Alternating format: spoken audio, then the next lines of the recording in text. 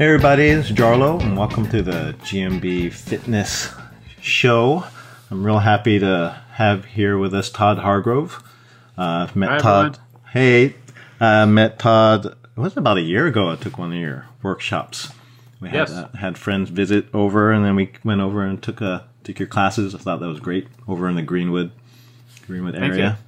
For those of you who don't know who Todd is, you better find out because he's awesome.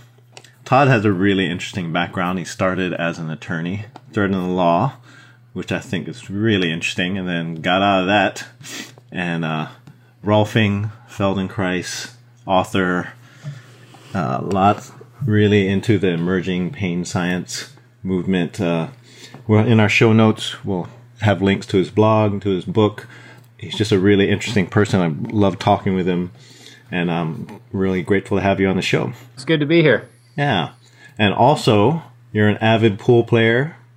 Recently, I saw you. This is my new unproductive hobby. Right? Yeah, I remember in one of your updates, you said you broke and ran 3 racks of 9-ball, right? That was my new PR. I guess if you can call anything that happens a PR, I guess you can do that. But I've always liked sports and physical activities, and usually most of the things that I get, I can get obsessed with. I've been obsessed with squash and getting better at soccer, even though I'm not very good at soccer, and training for all these kind of things and kind of a amateur level, and I just kind of took up pool again, and that's it's kind of bad because you're in the dark pool hall and you're not getting fit, you're just hunched over a table. Right. It's really fun and absorbing, but I understand obsessions like that, and it's actually super interesting to do something that's outside of your normal activities, right? Yeah, variety's the spice of life. Yeah. Well, tell us a little bit about what you've been doing in this past year or so. In the past year, well, I guess it was 2 years ago. I write this blog, and I update that from time to time, maybe about once a month, and I wrote a book about 2 years ago, and I've had a few offers, to talk on podcasts or go to conferences and do some talks.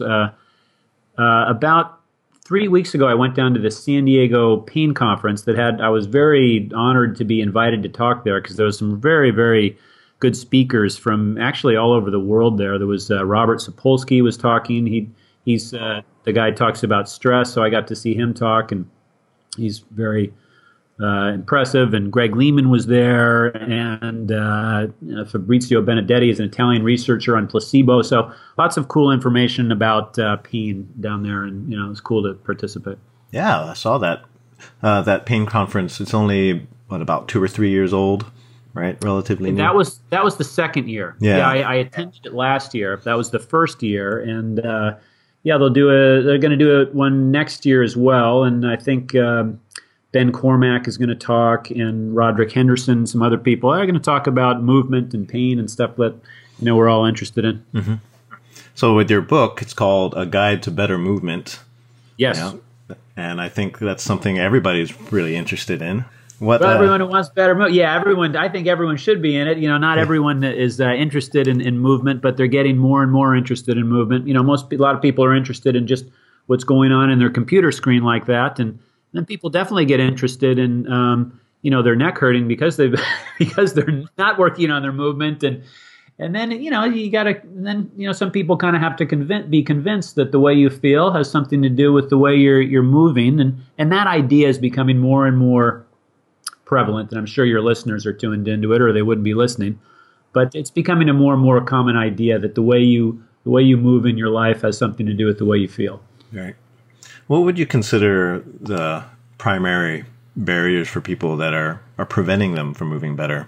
You've worked with a lot of different clients over the years, and with yourself too, right? And it's one of the reasons you got into this field.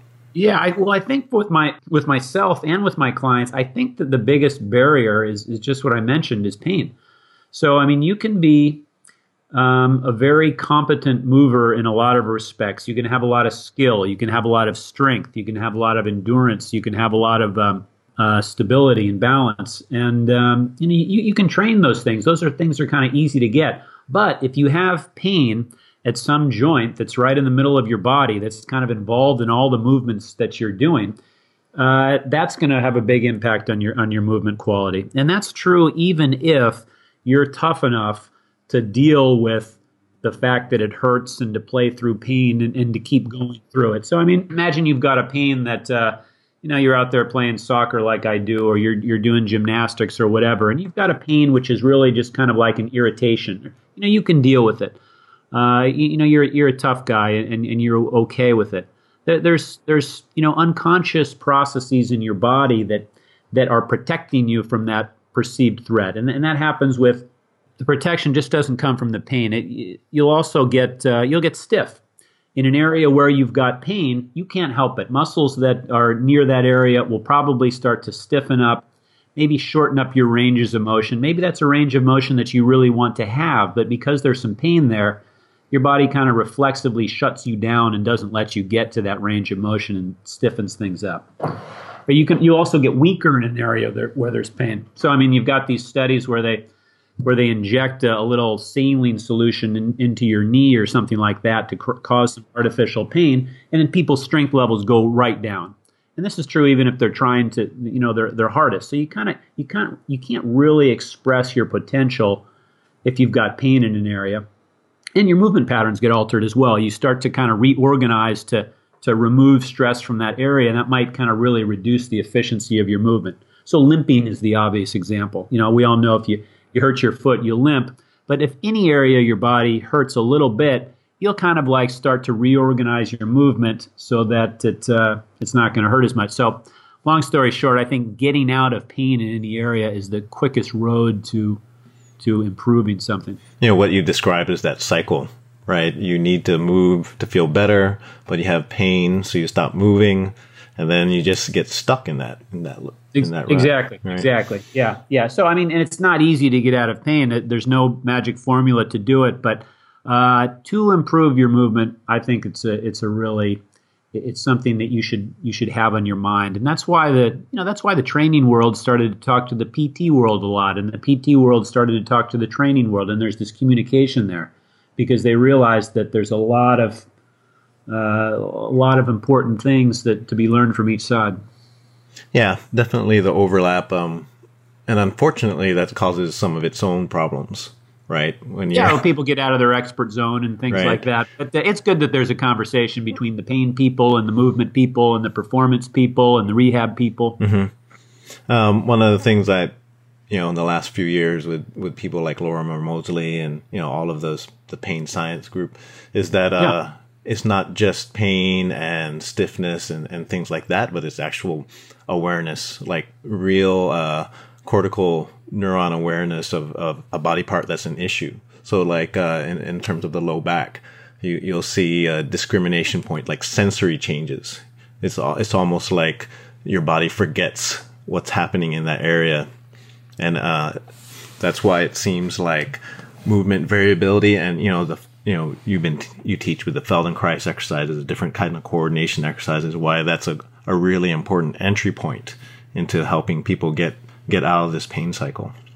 Yeah. So you get in pain in a certain area. You stop moving that part of the body, and if you're not moving that part of the body, you become less aware of it, and you kind of almost forget about movement capacities that you have in that area. And that's really obvious with the low back. You get pain in your low back. You start bracing it. You stop moving it in whatever direction hurts, maybe into flexion, into rotation, or, there's all sorts of little movements that can happen in your low back and in your ribs. You got all those joints in there. You got all those ribs. Those subtle little movements are important, but you shut them down after an injury, and rightly so, because it's a natural instinct to kind of brace the area. But if you don't move it for a while, you can get in the habit of not moving it and just kind of keeping that kind of really small movement vocabulary there. And in Feldenkrais, you call that sensory motor amnesia. That means you basically forget how to move in ways that you're capable of doing because you've gotten out of the habit of doing it. That's kind of what Moseley's talking about too. His point is that when an area gets painful, you also lose awareness of what's going on in there, and those things seem to work together. So pain can cause lack of awareness, and then that lack of awareness in that area causes lack of movement, and it can increase your pain there. So kind of same thing you were talking about with that vicious cycle. Right. I think a lot of what your work is and what I've been trying to do with GMB material is trying to improve that movement capacity, that movement vocabulary, different combined movements. Like I'm coming from that kind of physical therapy background, or I think about the joint and combined movements and quadrants and all of these kind of terms that therapists use. But when we go and we try and teach clients, we talk about circles, we talk about going into areas that again you don't normally do throughout the day, and whether it's painful, we try to avoid pain as much as possible, but we also have to try and move into it a bit. I think that's and maybe you could talk to us a little bit about how you approach a client that's in pain, and you want to try and improve the movement and improve their capacity for movement. How would you first go ahead and get someone to do that? Yeah, so you mentioned, you don't want to cause pain, but you want to start exploring the movements that are possible. I mean, I think that's kind of exactly it. And that's kind of like a simple formula for dealing with pain through movement. Not easy at all to implement in some people because, if you start exploring movement in a back that hurts, maybe you flare it up, something like that. But still, that's the strategy. So if someone comes in and says, well, my back hurts, the first thing I'm interested in is, well, is that related to movement? Does it hurt when you do this? Does it hurt when you do that? And so I want to start to figure out, okay, yeah, it hurts when I do this exact movement here. Maybe it's twisting, maybe it's flexing or something like that. But then I want to start slowly and in a non-threatening way exploring other movements that are possible there. And sometimes you find, okay, it hurts when I flex when I'm standing, but you know what? It doesn't hurt for me to flex my back when I'm on my back, when I'm lying on my back and or when you do a cat-cow. So different positions, maybe you can flex your back in a different position. So I want to get them moving as much as possible in that area in a way that doesn't flare them up, in a way that doesn't cause pain. And the more the better, because when an area hurts, a lot of people will get very, very protective. They'll get overprotective. They'll shut everything down in the area, even stuff that maybe doesn't need to get shut down. So you want to start kind of walking them back in the direction that they want to go, really slowly in a way that doesn't freak them out or flare them up. But that's graded exposure, right? You expose people to the stress that's causing a problem in a really slow, progressive way. Now, I think that's the same thing you're doing with your gymnastics progressions, right? I mean, you slowly progress people towards something that, you look at Ryan do that stuff, that's threatening. That would cause an injury. I can't do that. How do I get from here to there? That's the trick, and you guys have come up with the progressions to get people here to there. Each step along the way is not too far of a step. At some point, you take a step that might be a little bit scary, like if you're doing a backflip or something. But that's what you guys do. That's why sports progressions are similar to physical therapy progressions. You're just going step by step. Yeah, and it becomes an art at some point, right? Because you can have all of these kind of different exercises and progressions, and you can have standards or minimums, but that's not. That's kind of a global thing. You're going to have to treat each patient, each client, within themselves and see, well, this progression or this variation for most people it works. But then when you look at them, they're like, oh, that, we need to do something a little bit different. And I think that creativity is what I really liked when we took your workshops your classes last year. I like that. Cool. Yeah, because, what we're doing is, so say you're teaching the class and you're showing a particular thing, but then one little detail might be better for someone else, right? Or it might be that this particular week, if you've been working with someone and then you know how they react, and you're like, oh, they usually do okay with this, but today they're not doing so well. So being able to be creative and shifting, right? I think is a great. Yeah, and unfortunately, I mean, we all as therapists or athletic trainers or whatever, and I myself, I mean, I would love to have an algorithm or a recipe or a blueprint to take people exactly from A to B and say, if this happens, then that. Right. But what you find is when you start to apply those things is that you get off the map very quickly with almost whoever you're working with, because everybody is so different and they're always presenting you with little curveballs and stuff like that. So I think all you can really do with most people is just kind of rely on very general principles like graded exposure, like progressive overload. Right. And teaching, and you're just trying, and teaching a way for them to understand within themselves to self-regulate. I'm really wary of programs that are so step by step. I mean, it just doesn't make sense on the face of it. How can you take a person again from A to B to C in this really specific way? You can't. Yeah, if they're general steps, that's cool. But if they're super specific, then it's you're going to get off the map. Yeah, if you've spent any time coaching and working with people for real, I mean, it should see that right away. And the coaches that have been doing it year after year after year and are good at it, I mean, they do this stuff instinctively. You can kind of develop the abstract theoretical models which explain why this is the case, but these guys know this intuitively, and that's the way the great coaches they'll do this anyway. So yeah. Do you still do Rolfing? Are you still seeing? Yeah, I do. With that? I do. I people come to me and I hold myself out as someone that does Rolfing, which is in the nature of a deep tissue massage. And I also, on my website, I'll say I'm a Feldenkrais guy, which is kind of a movement therapy, lots of slow, gentle movements. And people come to me for the Rolfing for the most part. I have people come that says, hey, I want to work on my movement. Mostly people come to me and they say, I want some of that deep tissue massage. It's a passive therapy. Personally, I want to get them moving as much as possible. Yeah, that's what I wanted to talk to you a little bit about because, I've been a PT for these years too, specializing in manual work. And it's really difficult. Well, how would I say this? It's difficult sometimes to convince a person that they need more than just someone, right, rubbing on them for a little bit and shaking their joints around, right? They need to. That's the easiest thing. That if they could take a pill for it, that would be even better. And that's reasonable because that's the path of least resistance.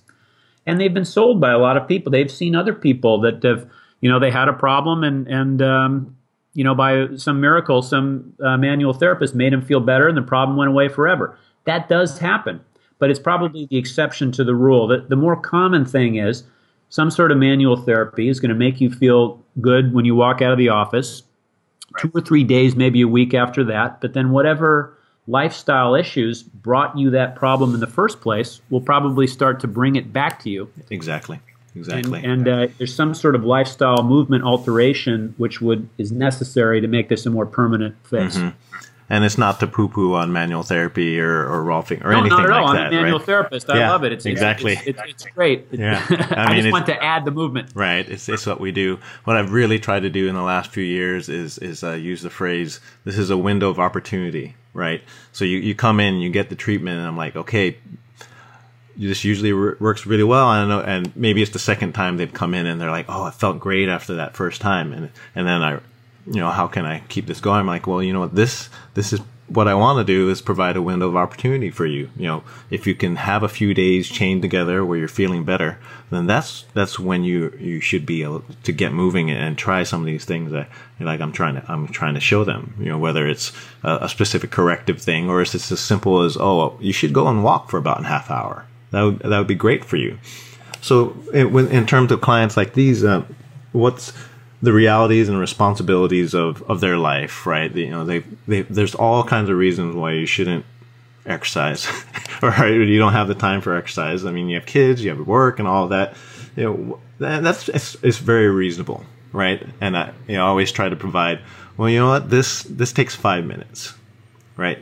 This particular thing takes 5 minutes to do. I show them in the clinic. I'm like, oh, look at this. I can sit down when I do it. So, I try to provide the easiest thing for someone and just trying to remove as many excuses as possible. So what are your particular strategies for that, for trying to get people to be consistent, and take advantage of the opportunity you've given them with that treatment? I try to connect. I call it their movement homework. I say, you're going to get some movement homework. Are you into movement homework? A lot of people are like, yeah, I want some of that stuff. And so they're easier. But I try to connect it to a functional goal that they are personally motivated to achieve and that's meaningful to them. So, people always come in and one of their goals is obviously they want to get rid of pain. So that's an obvious goal. But if you can turn it into a functional goal that they want to perform, then that is more related in their mind to doing their movement homework. So you can, I say, so what physically do you want to do now that you can't do? Some people don't have a clear answer there, and maybe you can help them develop a goal. But some people kind of really already have one, and they haven't stated it yet, or they haven't clarified it in their mind. And a lot of people will say, like, you know what, I want to go hiking. I love hiking. God damn it, I haven't done that in years. It's meaningful to me. I want to do it with my kids or my husband or something like that, or it's play tennis, or it's get back to running, or whatever it is. So then you've formed a connection between something that's very meaningful to them, that has value in their life. There's this concrete thing, so they're not doing the exercises for some abstract reason that they don't understand, that someone else told them to do. The motivation's there. You've already got all that good stuff that's going to make them show up, and then you try and connect what you're doing to that. So to me, that is the strategy that makes the most sense to me, and I think that I think I would also say that I've had more success with that. I mean, the most obvious example is runners. I mean, runners come in, running is their whole life. They got to run to have meaning in their life. My foot hurts. I can't run. So those people do their homework, right? Exactly. Yeah, and we see that too. It's different when a person is just that self-motivated, whether it's runners or anybody that has where it is their lifestyle.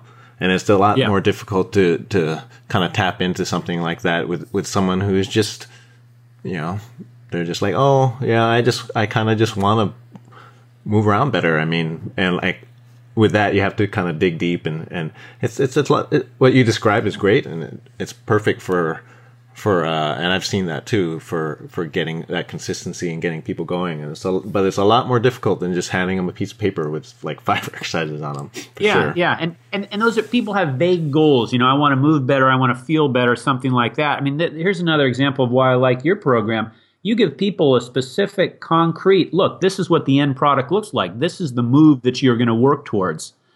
So you could have some sort of vague idea. I want to move better. I want to feel better. I want to be an athlete. But what exactly does that look like? Your program gives people a specific, concrete picture of one way that might look. If that's an inspiring image, meaningful image to you, if you see that and you say, that's who I want to be, or I would be very proud of myself if I could do a muscle up or whatever movement you see there. Well, now you've got some sort of a concrete pathway to walk, and it lets you know some things that you need to be doing to get there. Yeah, I like the way you phrase that, like with that image or that movement. If it's something that means something to you, right? And it's not something we present as, oh, everybody should be able to do this or everybody should be able to do that. You provide these options. You're like, you have people have that decision for themselves, and then that's internal motivation, right? That's something that's relevant to them. And I think that's perfect. Yeah, absolutely. It's got to come from that. I think it's less effective when therapists or sports trainers tell people this is what your goal should be, and when they work with what people's own values are. And I think it kind of goes to that. I need to get more clear on this book, the motivational interviewing book. The motivational interviewing idea? Yeah. I mean, I think the basic idea is using these kind of indirect strategies to motivate people are more effective than telling people what they need to do. So these open-ended questions about what do you want to do, then the people get thinking, and then they start doing what they should be doing, not because you're telling them, because you're kind of like indirectly helping them get there. Yeah, that's interesting. You bring that up because that's kind of in vogue now, and I think you've been a therapist and a trainer and a teacher for a while. It's something that after working with hundreds and thousands of clients, you sort of become more intuitive of it, right? You have a history. You take a history in the beginning. You have an intake, and a lot of times you have your routine. And this is the way it was for me. And then you sort of kind of get into it, and then you realize with some people, it's like, oh, that's the same questions I asked this person, right, in the same way, in the same exact manner, aren't eliciting the responses that I'm used to. right? And so this motivational question, this kind of open-ended work, it's just so much better than expecting a certain thing, and I think that's a matter of experience, but I think it's a really interesting topic to work on. Yeah. I mean, it depends on your level of authority too. I mean, if you're a doctor or a surgeon wearing a white coat, I think that people kind of expect to be told what to do, right. and they'll do it. Right. If you're just some scruffy rolfer somewhere, people, they don't care if you wrote a book. Well, definitely audience and authority figures and all that. It's a totally different topic, right? Yeah. What we're going on. Well, and talking about information and all of these different things, with pain, with movement, there's just so many different controversies. You can have like 5 people in a room talking about one topic and everybody is just arguing the hell out of, one position. I mean, it's just the way it is. And it's actually pretty good, with the internet and the accessibility of all of this is so much different than it was 15 years ago. So I think there's progress. Even though there's a lot of noise, I think the signal is coming through a little bit. Yeah. Now, one of the first posts I read on your site a few years ago, talks about posture. Posture is a great example of something that's pretty controversial. What is good posture? Especially for Rolfing. And it's interesting. I went through a series and went through the 10, 11 sessions about a dozen years ago over in Hawaii, and I loved it. I thought it was great. Yeah. I went in and I was just like, do what you want, right? I read things. I was like, oh, this is interesting. But one of the classic things is in the Rolfing in the book was stacking blocks, right? This is what you should be like, right? So she has the pictures, and like you see people with their head forward and their butt sticking out, and she rubs on a little bit, get rearranged, right? Yeah. And I love that. I was like, oh, that's perfect, and it's something that anybody can look at and like, well, that makes sense. But then that's not really how things should go. But I liked what your take on it was. Is it posture as a position of efficiency, like it's a position where it's transitional, where you can move in a right way from. I love that. But I wrote this post on I think it's called 3 Essential Elements of Good Posture, and one of them is efficiency, and that's just the idea that this is basically Feldenkrais's idea in posture. So I shouldn't say these are my ideas. This post is very heavily influenced by Feldenkrais's ideas of good movement and good posture. So his idea with posture is it's really movement. It's just movement, but they're just small movements. So whenever you're standing up, you're actually like oscillating around a center point.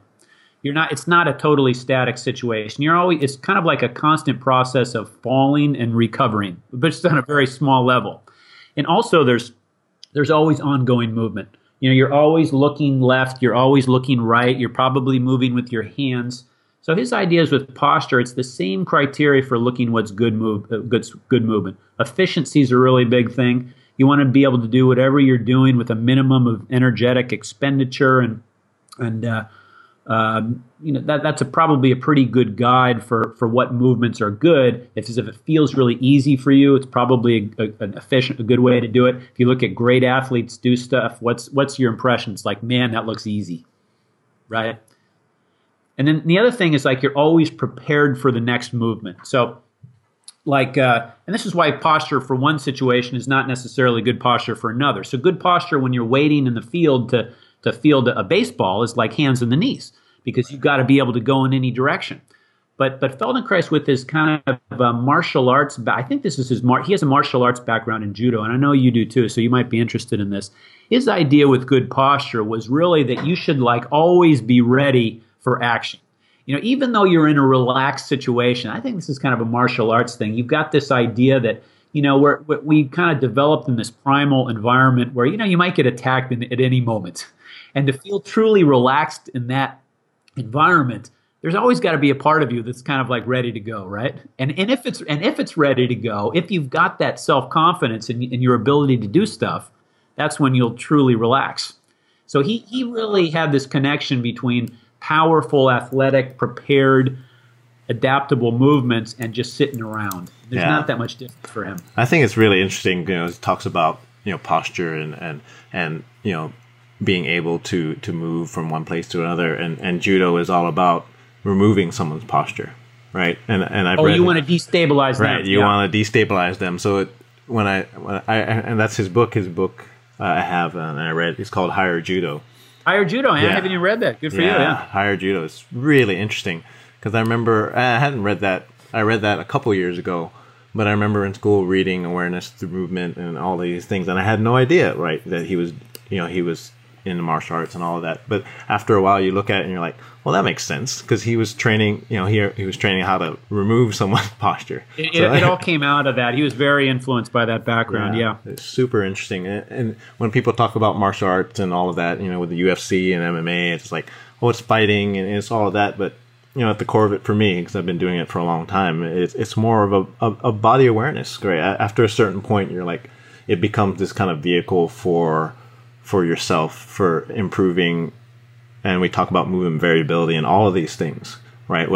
And you can choose that, whether it's playing squash or doing martial arts or gymnastics or anything like that. It becomes your personal vehicle. What are you attracted to, and what do you want to perform physically? And there's so many different options. That's why. Because it's more than just the movement. Feldenkrais is about more than just movement. Martial arts is about more than just movement. Yoga as well. So all these kind of mindful movement practices have that in common. I noticed with I got your GMB parallettes thing, and I noticed there's a mindfulness aspect to that, and I see you guys putting that into your practices. Kind of like not just about the movement, about controlling your attention, controlling your mind and stuff like that. And I like that. Yeah, I think it's a way to get people into it without being too woo-woo about it, right? Rather than it being the first entry point to...